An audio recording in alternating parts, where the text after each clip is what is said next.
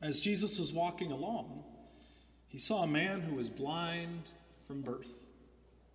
Jesus' disciples asked, "Rabbi, who sinned so this man was born blind? This man or his parents?" Jesus answered, "Neither he nor his parents. This happened so that God's mighty works might be displayed in him. While it's daytime, we must do the works of him who sent me. Night is coming when no one can work. While I am in the world, I am the light of the world." After he said this, he spit on the ground, made mud with the saliva, and smeared the mud on the man's eyes. Jesus said to him, "Go, wash in the pool of Siloam." This word means sent. So the man went away and washed. When he returned, he could see. This is the word of God for us, the people of God. Thanks be to God. Let us pray. O Lord, let the words of my mouth and the thoughts and meditations of all of our hearts be pleasing in your sight. For you, O Lord, are our rock and our Redeemer. Amen.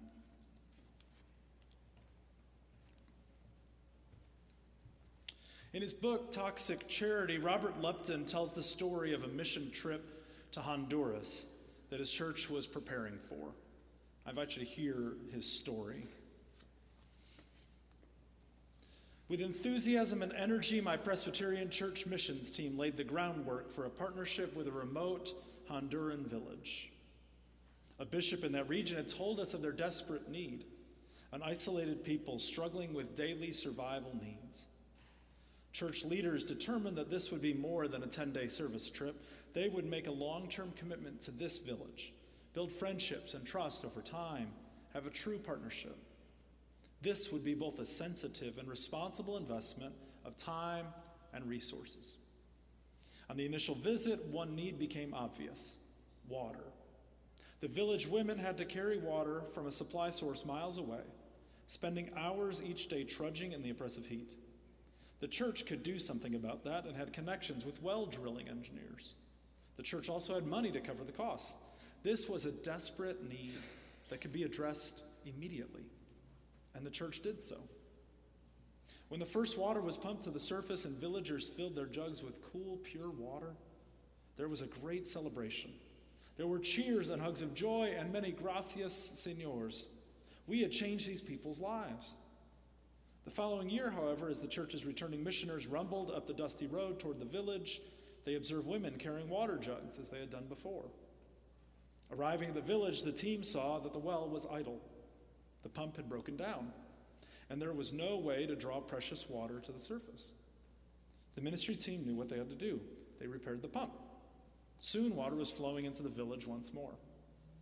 But by the time the team had returned the following year, the pump had broken down yet again, and women resumed their toilsome treks. This happened year after year. The village simply waited until their benefactors returned to fix their well.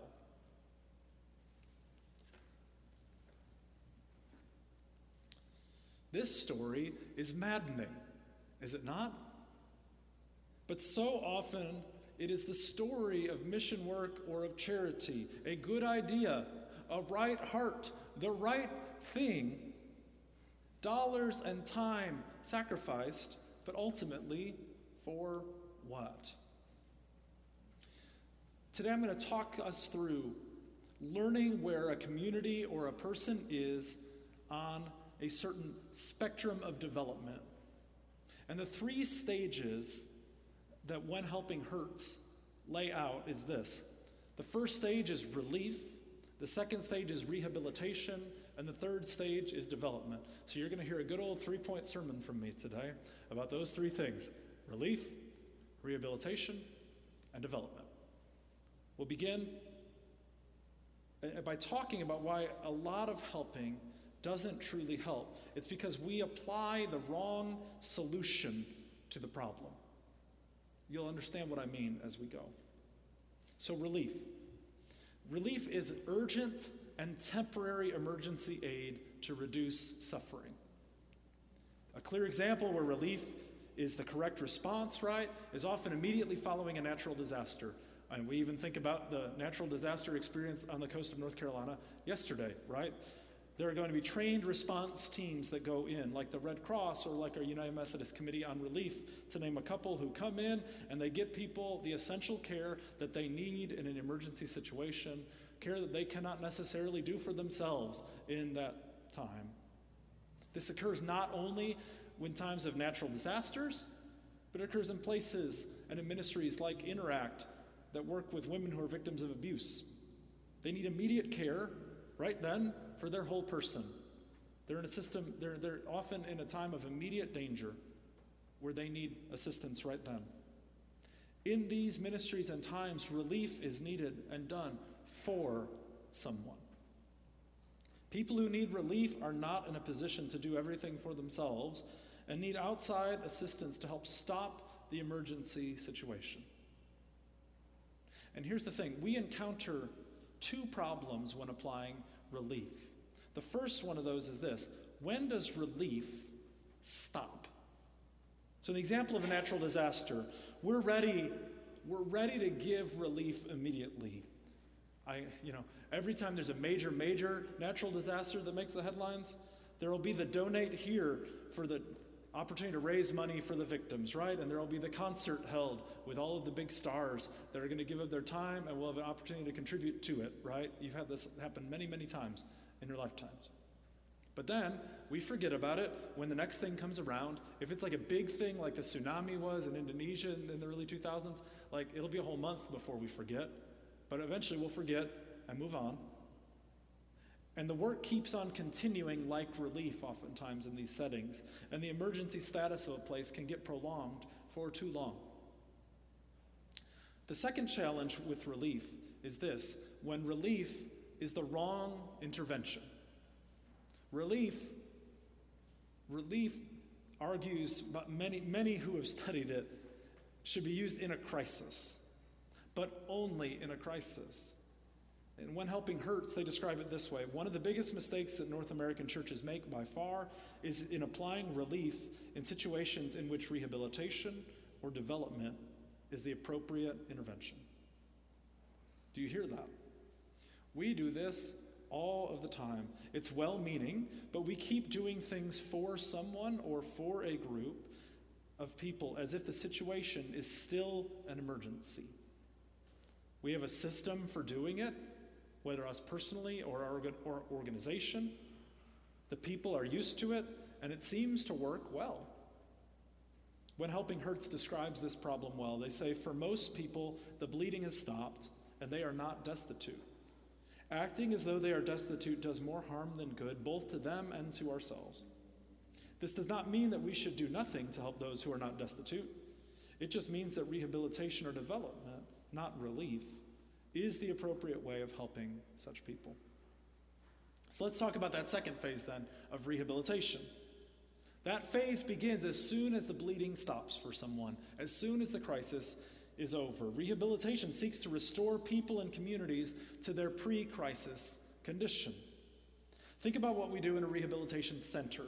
Like for a person who's broken their hip, the hospital was the relief zone, and the patient was released because they were out of their crisis or because insurance kicked them out, but that's a whole nother conversation. So they were deemed ready for the therapies of rehabilitation, right? And the goal of rehab is to return them to walking and doing all the things they could do safely before they could ever come to the hospital. It's to get them back up to where they were, right?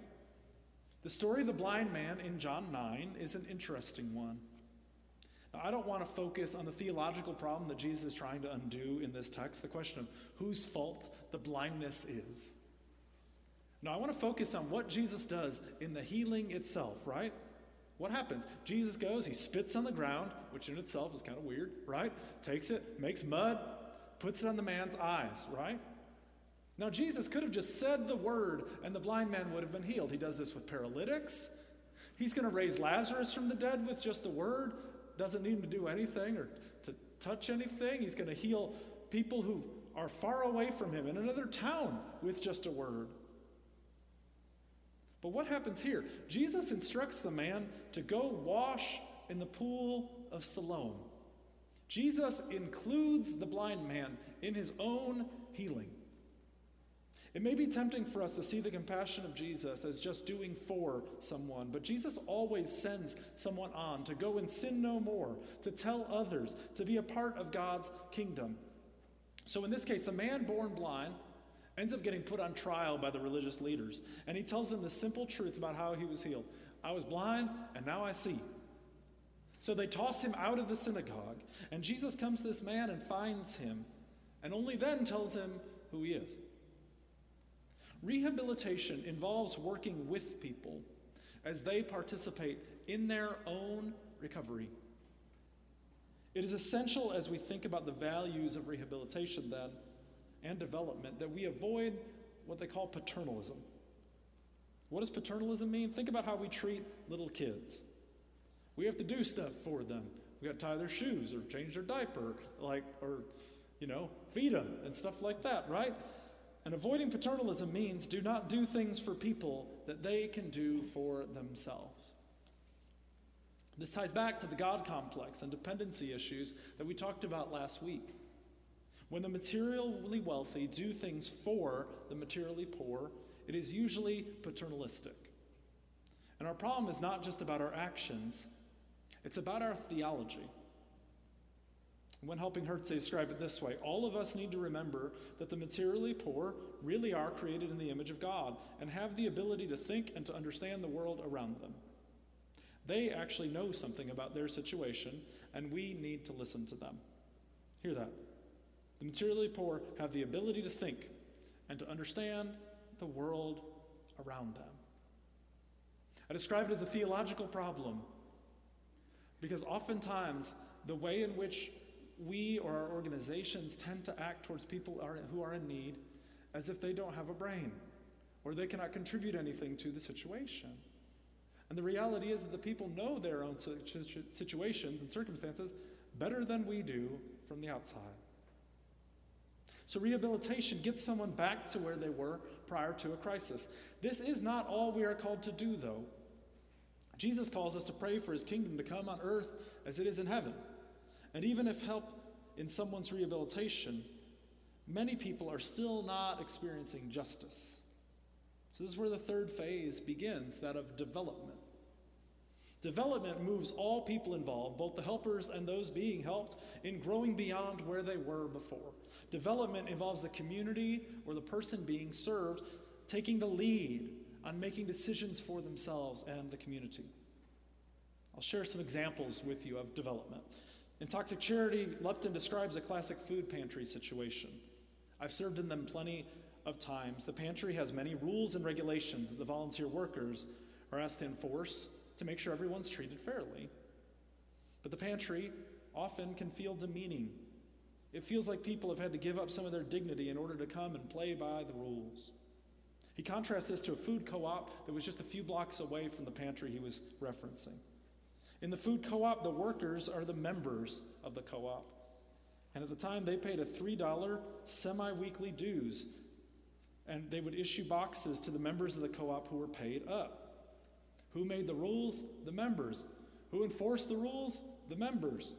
Who selected the food they got? The members themselves. Who formed a community with each other and lifted one another up? The members. This is development.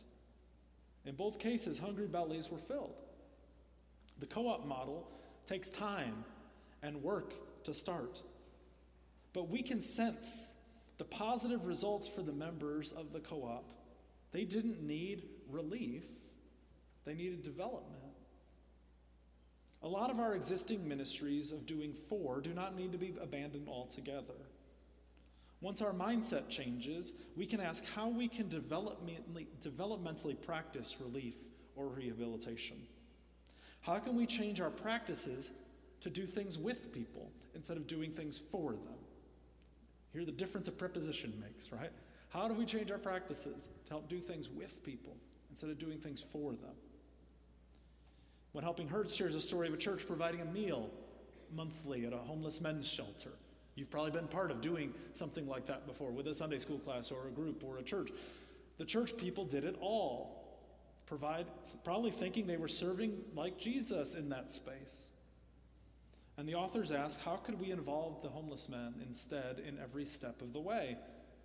Could we have had them plan the menu with us, shop for groceries with us, cook with us, eat with us, and clean up with us?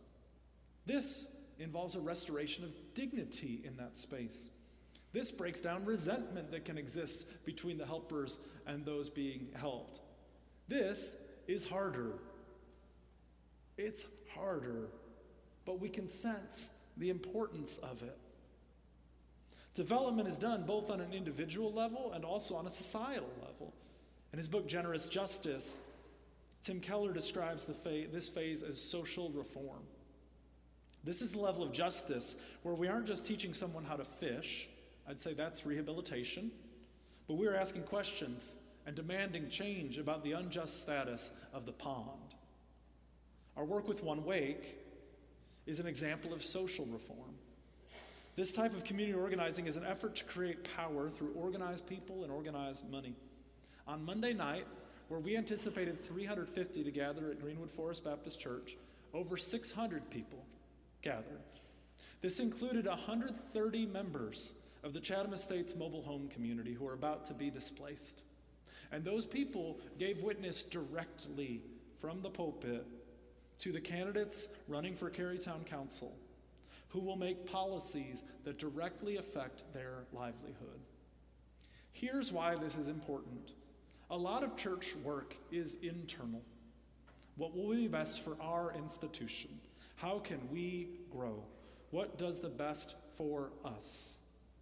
And this work with One Wake puts the concerns of the most vulnerable people in our community at the center. They are the ones guiding the process, not the other way around. We are working with them. They are partners in the work with us. This doesn't happen unless we are part of organizing with them. These relationships don't just happen. This is the work of development, creating a future with others who are moving towards justice and a vision of God's kingdom. So these are the stages of relief, rehabilitation, and development. They're all needed at times. But as a church, as individuals, and as a community, we have got to get out of the relief-first mindset. And instead, we must truly hear from people what they need. Remember that well story in Honduras that I opened with? Well, Robert Lupton continues his story. He says, another remote Central American village had a similar need for water. They too were blessed with a partner from the United States. But this Nicaraguan village, unlike the Honduran village, received a mission partner with an altogether different approach to serving. Opportunity International, a Chicago-based micro-lending organization, commissioned a community developer to assist the residents in creating a plan for their much-needed well. She assisted them in finding information on drilling and material costs. She helped them formulate a budget and a rudimentary business plan. She arranged for a loan conditional upon villagers investing their own money from their meager savings. Then she connected them with a reliable Nicaraguan engineer and helped them organize a water commission to set fees, collect water bills, manage finances, and maintain their new utility. Village men provided all the labor, digging trenches, laying water lines, and setting 220 water meters. When the pump was switched on and water surged to the homes, the village erupted with pride.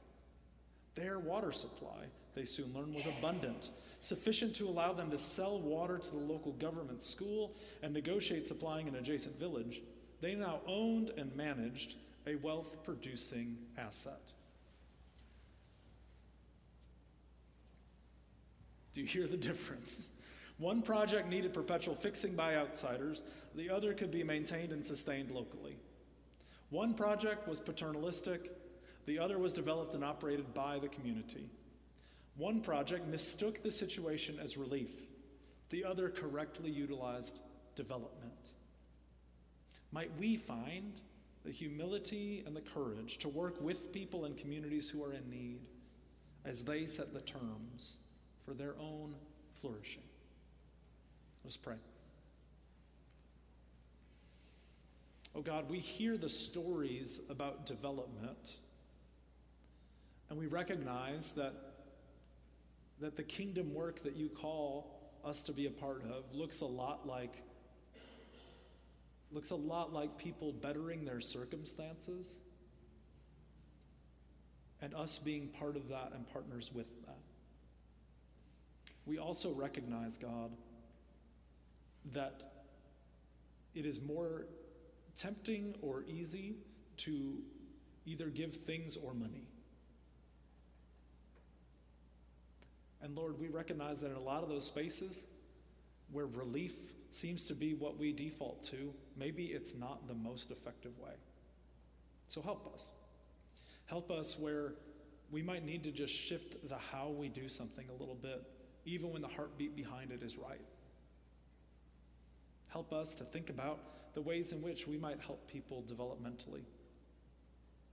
Give us grace for those spaces when we recognize that maybe we didn't do it right and that we need to learn from it. And also give us hope that indeed there are models and there are ways in which people are not stuck in generational poverty, where they might see the hope of a different way of living. Hope with you, hope with their communities, and God, the hope of eternal life forever. In Christ's name.